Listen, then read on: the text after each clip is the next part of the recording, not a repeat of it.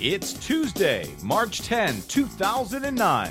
Obama's cap and trade may get capped by Democrats. The Environmental Protection Agency decides to protect the environment. Wow, nice change of pace. Attention, wingnut busts a move. Plus, the British slimed minister. Well done. All that and much more straight ahead. I'm Brad Friedman. And I'm Desi Doyen. And this is your Green News Report.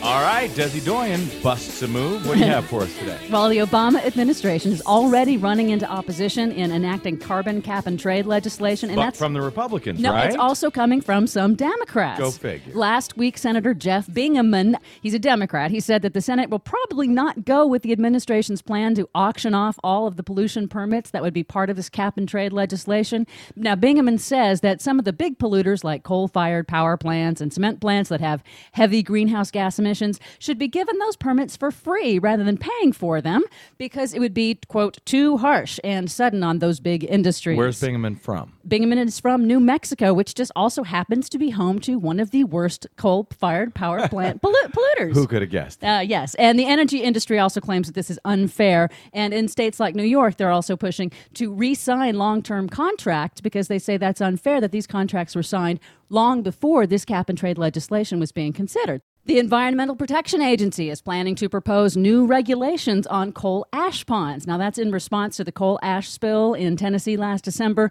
when a 55-foot-high pile of toxic sludge burst a retaining wall. This was amazing, and it was covered almost nowhere. Huge pile of sludge. Yeah, huge it was tsunami of sludge. 300 acres. It destroyed several homes and nearby streams. Now, currently, coal ash waste ponds are barely regulated. They're officially designated right now as household waste. I'm not kidding you. Seriously? Seriously. All that all that slime, all that sludge, household waste. Household waste. Now, that's the official designation. Now, the EPA is moving to make changes for that. Well, Now, whose designation was that, by the way? Was that Bush's or Clinton's before that? I think that was before that. That was Okay. established years ago. Right. Now, the EPA has already identified 63 ash ponds of the estimated 300 in the United States that have contaminated the groundwater nearby. Nice ash. And the EPA has decided to send out a questionnaire to all the coal-fired power plants to have them voluntarily report any spills that they may have had. Really? Yes, it should work out very well, I'm sure. Well, this sounds like a Bush administration rule. It sounds like it, but this is actually better than the Bush administration. This is an improvement on what went before. Nice stuff. And British Business Secretary Lord Peter Mandelson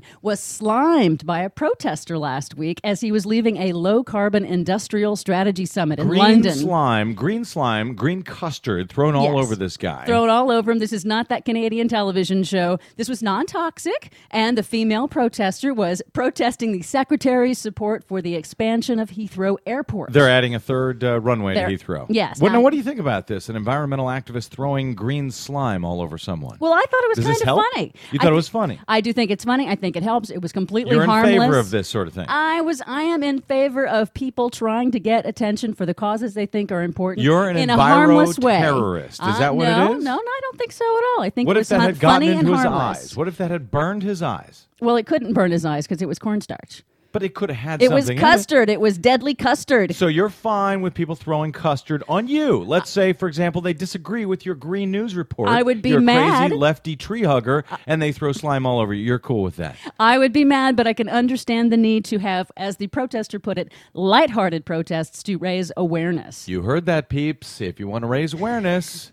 Give me Desi some green is ready custard. for your custard. Now, our favorite right-wing climate denial propagandist is finally leaving his job in Congress.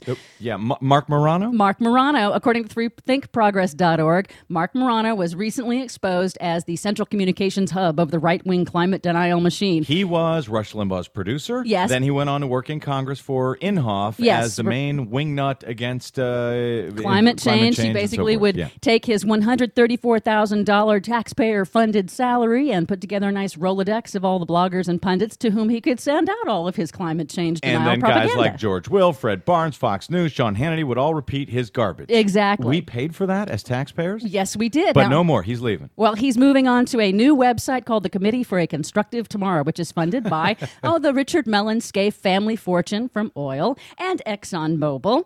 So he's basically taking all that time and money that he earned when he was in Congress and putting that forward to his own website. And it's called what again? It's called the Committee for a Constructive Tomorrow. Do you know the domain for this website? For Committee for Constructive Tomorrow? CFACT.org. CFACT.org? CFACT, F-A-C-T. .org. .org. All right. That's where we'll keep an eye out for the liars over there.